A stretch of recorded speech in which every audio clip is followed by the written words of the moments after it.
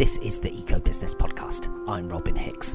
COVID didn't kill events, but it did change them. How has the pandemic reshaped sustainability events and how contentious topics like climate and diversity are tackled in public fora? When the pandemic hit in early 2020, big sustainability events like Ecosperity and Asia Climate Forum either took a break or hurriedly went digital. In one fell swoop, the human interaction, coffee break gossip and free food that people flocked to events for were gone. The events industry was faced with its Napster moment as online video platforms replaced hotel rooms and exhibition halls. There are environmental benefits as out went air-conditioned rooms, lavish catering and business travel flights. But now that in-person events are coming back as the pandemic eases, how are they different? What do audiences expect of sustainability events in the post-COVID era? Joining today's podcast are Vimal Gungadin, founder and CEO of events technology company Global Sign-In, and Taimoor Nabili, a broadcaster and anchor for the likes of CNBC and Al Jazeera. Welcome to the podcast, chaps. Thank you very much. Nice to be here. Thanks, Robin. Great to be here. Great to have you on the show. It's a timely topic. Events are coming back in the in-person form after a couple of years of going digital because of the COVID-19 pandemic. Now, Vimal, I wanted to ask you first of all, so you're CEO of GevMe, the digital events platform, how you've seen events change over the past few years from the sustainability perspective. Maybe I'll put that into the pre-COVID era and then post-COVID and then post-COVID era. So, pre-COVID, sustainability was already becoming a big thing within the events industry, how events would be running. And then, COVID hit. And what happened during that period is everything just went virtual. That's how we were calling it. Nobody liked it, but everyone was forced to do it, to the point where today, kids, grandparents all know how to use some kind of digital meeting or have even participated in some kind of digital events. And then the idea was, after post-COVID, what would happen is, because it's been an industry that has been heavily hit from a revenue perspective, from people leaving the industry. So that the thought was when events come back, sustainability will be off the table because it will be just about, making ends meet, profitability. But surprisingly, now that the world is opening up again, events are coming back again. In fact, what we see is events are coming back primarily in person, as opposed to digital or even hybrid, should I say. And sustainability is back on the forefront, and it's great to see this, I would say.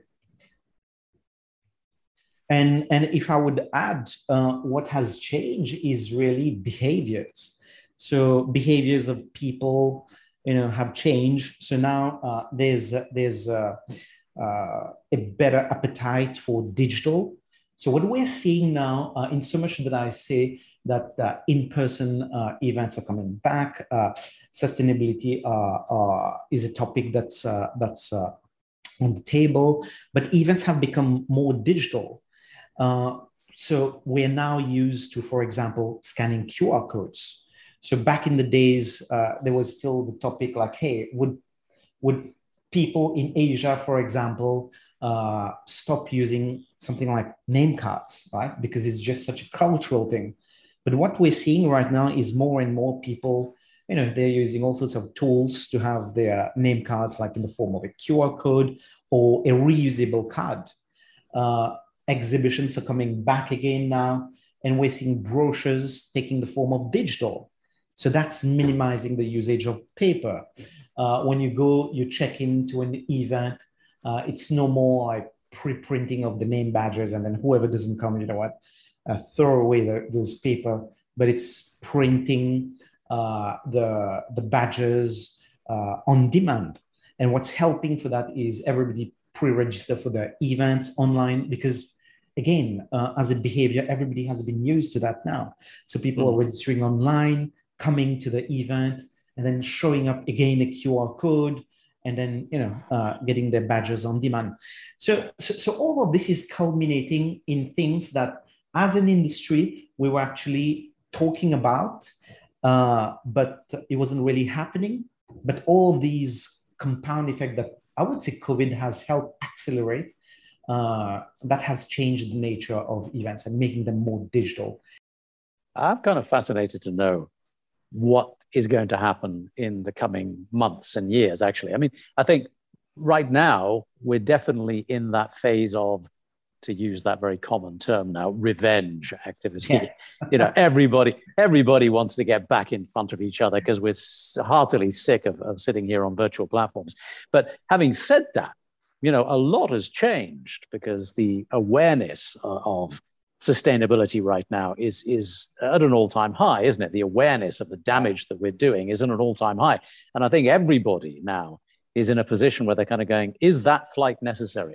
Is it really, how is it going to help me to actually fly 2,000 kilometers just so I can give a 45-minute keynote and then fly back again, or just so I can go and shake a few customers' hands, So whether we settle down into a post-COVID hybrid world, or whether we actually go full on back into everybody just travels is fascinating to me. The way I like to think about it also is like this pendulum has just swung from one end to the other, but it's going to normalize in the middle, because you're right, actually. So that revenge traveling, revenge meeting, that for sure is what's driving that sentiment of, you know what, we're going to do an event, let's do it all in person, because everybody's just excited about that. But then, I think, Vimal, forgive me for telling you how to run your business, but I think it's incumbent upon companies like yours to discourage people from getting on planes, because let's face it, the plane is the issue, the travel is the issue, and all the resources that go into bringing people to a certain part of the world. And the COP conferences themselves are an absolute case in point. I remember the COP 18, I think it was, in Doha, which was back in 2012. It was awful. I mean, I don't know if you guys have ever been to Doha, but the place is an absolute furnace. And they brought God knows how many hundreds and even thousands of people to the desert, where the conference center, the Doha Convention Center, had created this extraordinary layout of air-conditioned desert luxury. And the amount of carbon we must have pumped into the atmosphere over the course of that 4 or 5 days was exorbitantly stupid. So that stuff has got to stop. Yeah, if I just want to jump in there. I mean, I guess that the travel's a big piece of it, isn't it? The sustainability piece of events, also food waste, hotel expenses, that sort of thing. But just personally, I found that I've really wanted to get back to physical events. Even an introvert like myself has to meet people, right? As my job as a journalist, you need to, it's not just the events themselves. To be frank, I think some of the speeches, some of the seminars often miss the mark. It's the coffee breaks, it's the interaction, it's the networking that I think people really value. And also things like, I mean, you mentioned business cards and that side of thing, going virtual and using QR codes instead of business cards. I just wondered in places like Japan, where the business card is such an important part of making that connection, and in other Asian cultures, will we ever lose the business card, do you think? Yeah, Robin, probably I'll take the comment from Timur first, and then we can come back on the business card, because I think Timur did make a really good point there, and I think what happens is people are starting to ask themselves the question: actually, was it really meaningful to fly, like what you said, 2,000 miles to attend a certain conference, or to go to a certain board meeting, where this could just have been done, just online, right? And then no travel, more sustainable, more time is just so positive in many different ways. And I think that's where everybody is right now, like before that equilibrium, I would say, is reached. And yeah, in so much that I say right now, everything has swung all the way to in-person, but there are room for just pure online interactions, digital interactions, and then room for just in-person interactions, like what you're mentioning here, Robin, right? And maybe to come back to the name card, there are different markets, right? So if you look at China, for example, that was also, or that is also a country where, the business card, giving out a business card respectfully has just been so much part of the tradition, but it's almost gone now. Nobody gives out a business card anymore, pretty much in China.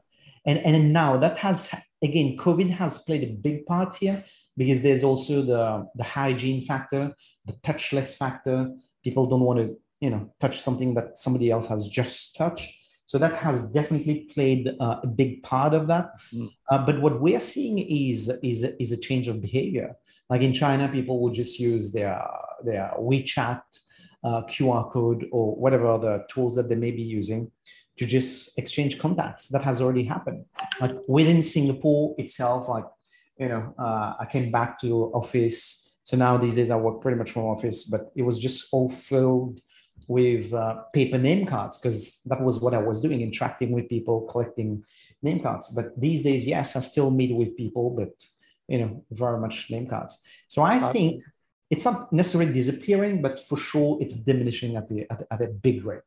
I'm going to be a little intransigent on this, Robin. I'm sorry, but I kind of think the business card argument is like the drinking straw argument. Yes, it's a nice thing to do. It's part of personal hygiene to say, okay, this is my demonstrative effort to recognize what's going on. But, it is really the drinking straw argument. It's the planes that matter. It's the expenses that matter. I mean, if we can get Bill Gates to not turn up in his private jet, that's going to do much more than everybody not bringing a business card. Yeah, you're absolutely right. I do get funny looks, though, when I offer someone a business card and they then offer me their mobile phone and give me a sort of disapproving frown. But yeah, point taken, absolutely. Flight shaming is, or the looking down on using air travel is definitely the biggest part of it. I just want to touch on the content of sustainability themed events and ask you, Taimur, what would you see as the dominant themes of the moment? What's sort of sexy and what isn't? And how has COVID influenced the content of sustainability events? Can I sort of expand into a slightly macro perspective on this for a second, Robin? I'm sorry to sort of derail from your very specific question, but I think the content conversation is really interesting in the context, again, of the sustainability theme in general, because the content speaks to the event itself. Now, if we're going to gather a lot of people around a table and say, we've brought you here specifically so you can get together face to face because that's where the value lies, then the content is absolutely vital to that process. And so if you look at GevMe as a business, if you look at any of the content organizer, conference organizer businesses, I think it's really incumbent upon them to start saying, we need to make the content more relevant to this specific content area, as well as everything else. Because so often people are arranging conferences, people are arranging award ceremonies as a marketing gimmick. Right? They're not bringing people together to have substantive discussion. They're not bringing people together to drive action or to create impact. They're just bringing people together so that they can do the bit that you find value in, Robin, which is to have the coffees afterwards. So what you end up with in content terms at the end of the day is a few random people from the sponsors sitting on a panel and chatting about random things and waiting to the point where they can go and have a drink together and really do some proper business. And I think from when you're organizing events, we need to rethink that whole model. So back to your question, what are we talking about within content? It's still not particularly strong factor that in a business conference that there is always a sustainability panel that is relevant to that business, and it's the relevance to the business that matters. So sorry, a bit of a rant there. So to your specific question, what are the themes of the moment? That's a really fascinating question, and you're probably better placed to answer it than I am, Robin, given that you're in the daily news business of creating this stuff. But the post-COVID and the post-heat wave, post-Arctic melt conversations, everybody is now looking to understand the real impact of the climate conversation. And I think that offers us a vast amount of opportunity to really raise subjects that resonate with the ordinary public and resonate with conference attendees doing business in their own environments, rather than, sit there and show them pictures of skinny polar bears and try and make them feel guilty. To your point, though, I do take your point, and perhaps Vimal, you want to chip in on this, that a lot of sustainability events are marketing driven. And often as a journalist sat there waiting for someone to say something interesting or something that I can report on to write a story about, but often found wanting. So my question, I guess, is to you both is what is the secret to unlocking a sustainability event to get content that people find really valuable, that actually challenges a tough topic like, say, decarbonisation or climate? Are we using the right formats to tackle these really complex topics? So let me just jump in with a addendum to this, and Vimal, I think maybe you'll also be able to shed some light on this, because I guess one of the questions we have to consider is the sustainability conference in itself.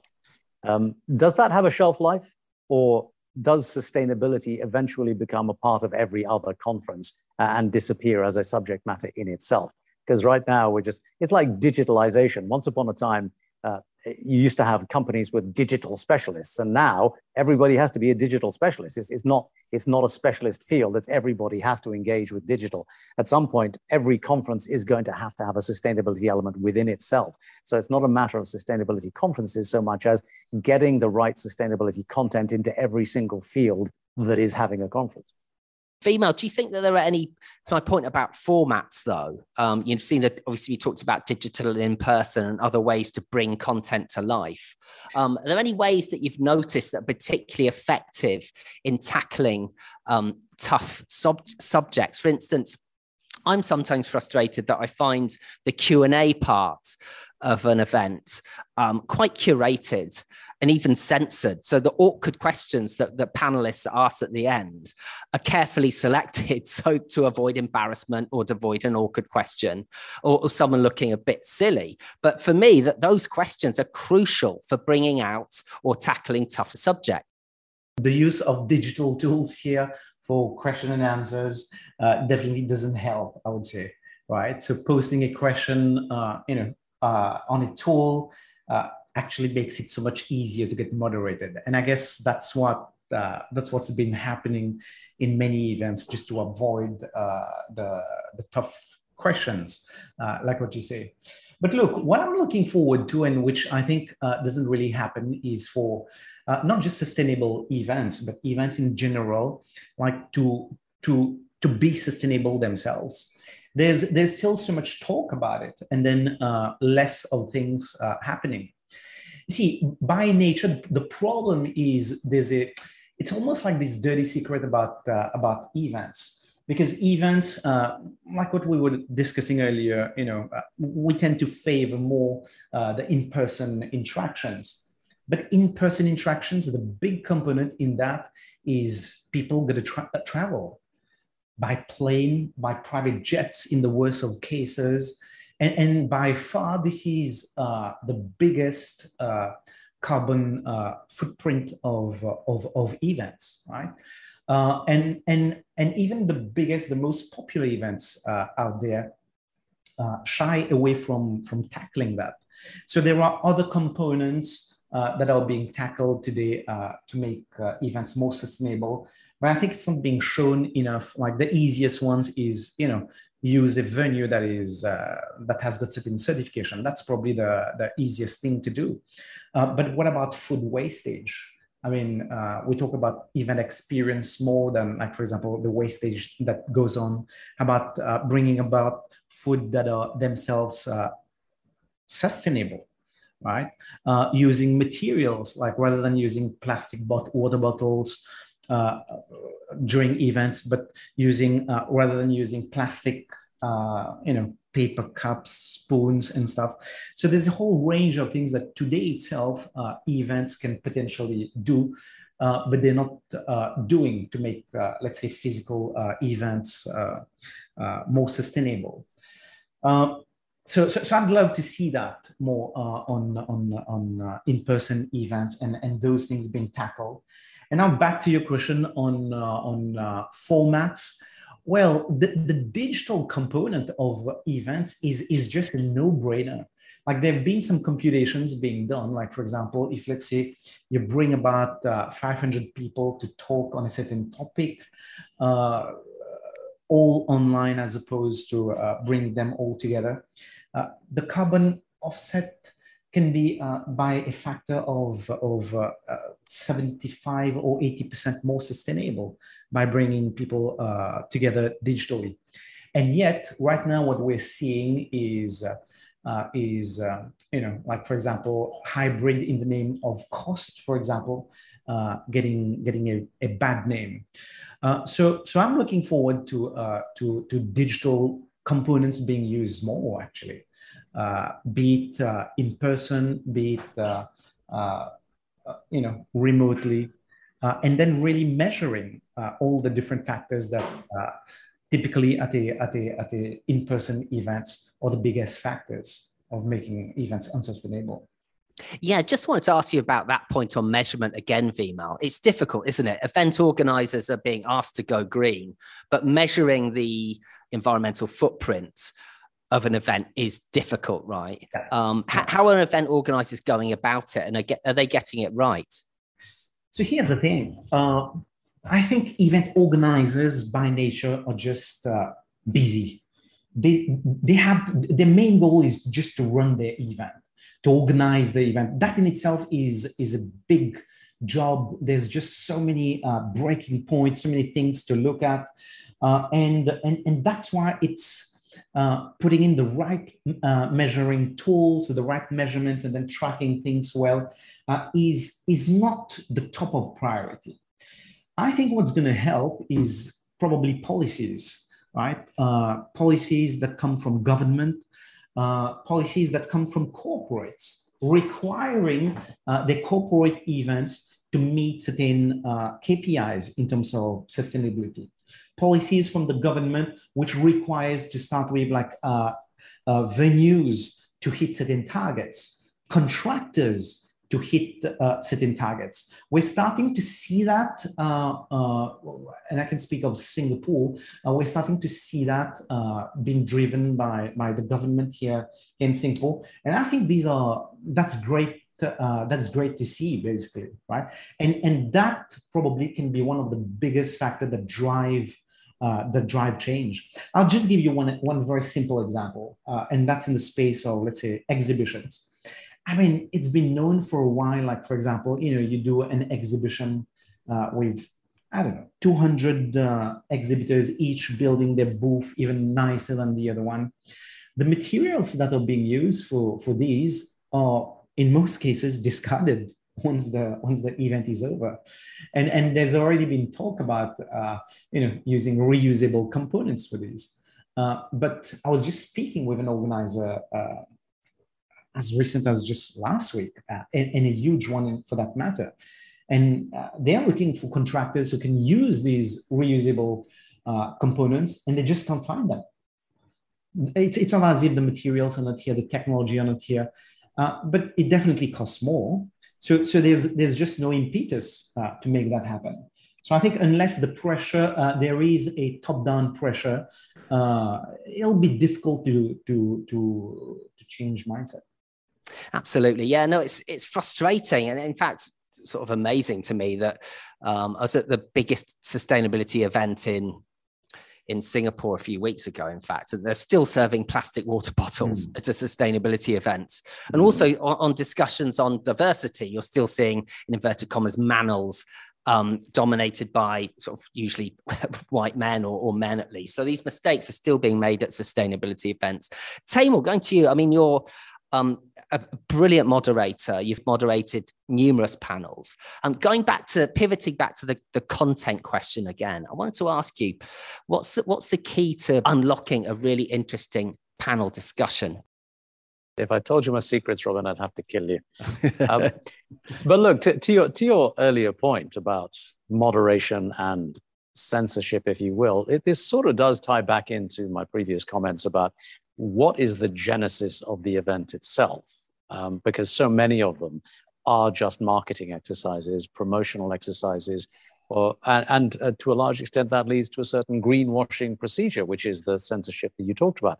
I happen to think that the digital tools for questioning are very valuable, particularly in Asia, where some people are very reticent to get up in front of a microphone.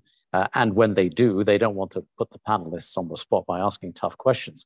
So the moderation is absolutely key. And if the moderator can be involved to a large extent with the way the thing is run, and you've got a good moderator, then they can actually get past a lot of those problems about getting to the heart of the matter and making the points that need to be made in the most effective way possible. So I think some of these tools that we've got of people being able to send in anonymous questions are really good, so long as the moderator is up to coping with that and is allowed to make that happen. And so often, again, it comes back to the organization, because half the time moderators are simply members of the sponsorship team, or perhaps somebody that's involved in the event, and they're part of that attempt to market the event rather than to get to the truth. So if one starts a sustainability event or any event from the proposition that we are here to make an impact, we're here to drive action, and we're here to get to the fundamental facts, then you're beginning a whole different set of circumstances and setting in motion a whole different way of approaching the process. So I think content needs to be increasingly the heart of the starting process for these events, and not the afterthought, which is how I think it happens now. Because events are big business these days. Events are not about driving action. They're just about bringing people to a place in order to generate revenue. And I'm sorry to be so cynical about this, but we see it every time, right? And just very quickly, secondarily to the point about shaking hands and stuff, I'm really desperately waiting for a time when companies like GevMe will develop the next generation of digital interactive tools, because that point of shaking hands with people and having engaged in-person conversations can, to a certain extent, I think, be achieved online as well. But we just don't have a proper tool to do it. The little additive bits that we have on many of these platforms just aren't up to the task. Someone with a really good sense of user experience and user interaction software needs to build a platform that allows people to engage with each other in a really intuitive way. People do this on Facebook all the time. Why can't they do it on some kind of conference platform? Look, this has been pretty much, or this is still pretty much like almost like the holy grail of networking online. And you're spot on, like in saying companies like Facebook have nailed it, right? But in the case of events, which are really like, I should say, ephemeral communities that get built around certain topics, the traction has not really happened. But for sure, there's lots of experimentations that we've been doing ourselves, measurements that we're doing, and we're probably definitely not there yet. But that's definitely the goal. And I think as an industry itself, and not just our platform, like if you just look around itself, there's just so many different ways of interactions, engagement online that are being tried, or even enhancing engagement, I would say, on site during physical events. So those things are ongoing. So I'd love to hear more from you on that, Timo. But yeah, we're all working on it. Yeah, no, indeed. Yeah, no, I've had a few awkward conversations in the sort of virtual breakout rooms, which some conversations been quite good, but a little bit stilted to Taimur's point, and that in-person interaction is still missing online. Although I would disagree that some events aren't worth turning up to, because I mentioned that physical interaction, that coffee break moment, not necessarily the speeches or the presentations, but talking to people is absolutely crucial, I think, particularly in the business world. Now, I want to finish, guys, with asking about what the secret is to a really engaging event, and how can we avoid sort of boring, overly curated sustainability events?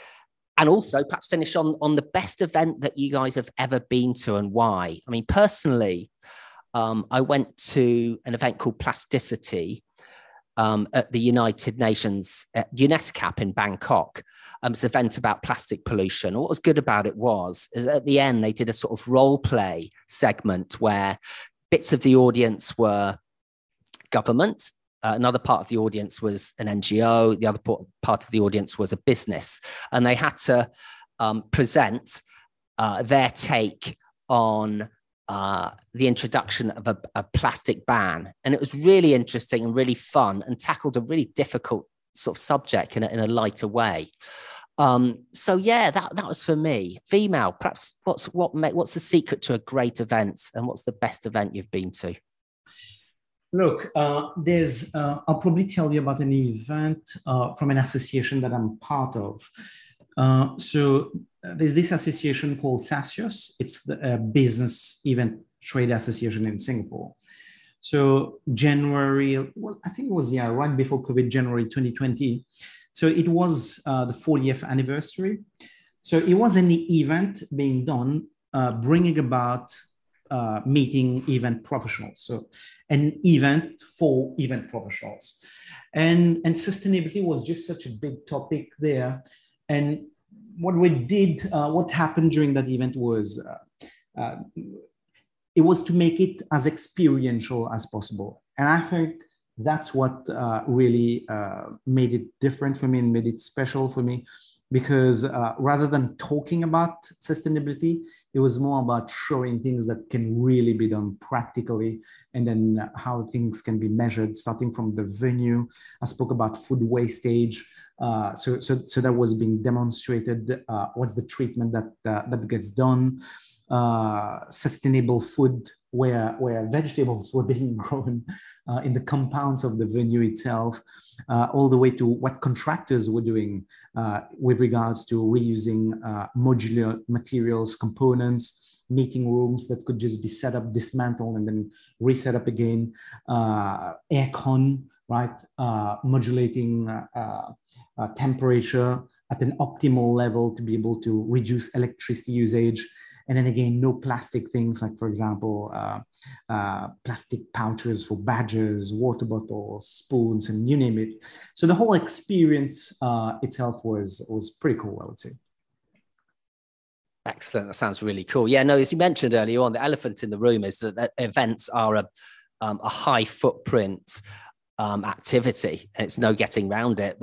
Ways to reduce that are more than welcome. Taimur, the secret to an engaging event and the best one you've been to? So that's a really tough question, isn't it? Because everyone has different assessments of what is success. And it's also a very intangible area, isn't it? I mean, it's like movies. Take the question of movies. Some people spend hundreds of millions of dollars on the movie and produce a complete turkey. And some people can spend a very little amount of money and produce a really good film. And events are the same. It's that there are so many moving parts, and sometimes getting them all together in the same place is alchemy rather than planning. But having said that, I think there are a few things that are very relevant. I mean, all the stuff that Vimal just said about metrics around the event itself and being able to prove that the event itself has made an effort to be sustainable, that's valuable in terms both of sending a message and achieving sustainable impact. But then at the heart of it, for me, a good event is an event I walk away from, in which I think I have learned something and in which I think I have been empowered to do something that will be meaningful. And that's I guess a little bit dry, but to me, otherwise there's no point going anywhere. And coming away with something meaningful may, to your point, Robin, may just be meeting somebody really important, so long as that meeting leads to action. Because for me, a successful event is an event that drives action and that leads to some kind of outcome. Going to a place and just sort of sitting there and talking away and meeting a few people and having some drinks, may be fun, but it doesn't necessarily mean anything. So making that sort of event depends on a couple of things. Firstly, the organizer needs to have a point here to say, okay, we're going to actually drive action rather than just operate a marketing exercise. Secondly, the content is absolutely key. The content is always the king. And if you don't bring together people on a panel who are addressing a specific topic, a specific problem, and proposing solutions that can be solved, then I think you're wasting everybody's time. Just general chit-chat is not particularly interesting. moderating that panel, and again, I'm sort of talking my own book here a little bit, the moderator really has to be able to drive that conversation and bring it to a conclusion that people can walk away thinking we learned something and we can do something here. So, create the content around specific problems to be solved, bring to the table people who can speak to that problem very directly, and have a moderator who can organize that conversation in a way that leads to meaningful outcomes. That for me is a successful event. Your point, Robin, about, having engaging activities in it, that's always great. If that can happen, that makes things a lot more enjoyable. And I wish more conferences would do that. Those things tend to cost money. Those things tend to require an expertise that organizers don't really want to spend money on. So when they do happen, it's fantastic. It doesn't always need to happen. But if I can walk away saying, okay, people have made connections here that will lead to something sustainable happening later on down the line, to me, that's success. That's a really good place to leave it. Taimur, Vimal, thank you so much for joining the Eco Business Podcast. Nice to talk to you. Thanks, Ulrich. This podcast was hosted by Eco Business, Asia's leading media company serving the region's sustainability community. Join the conversation by visiting eco-business.com, follow us on social media, or subscribe to our newsletter. Thanks for listening.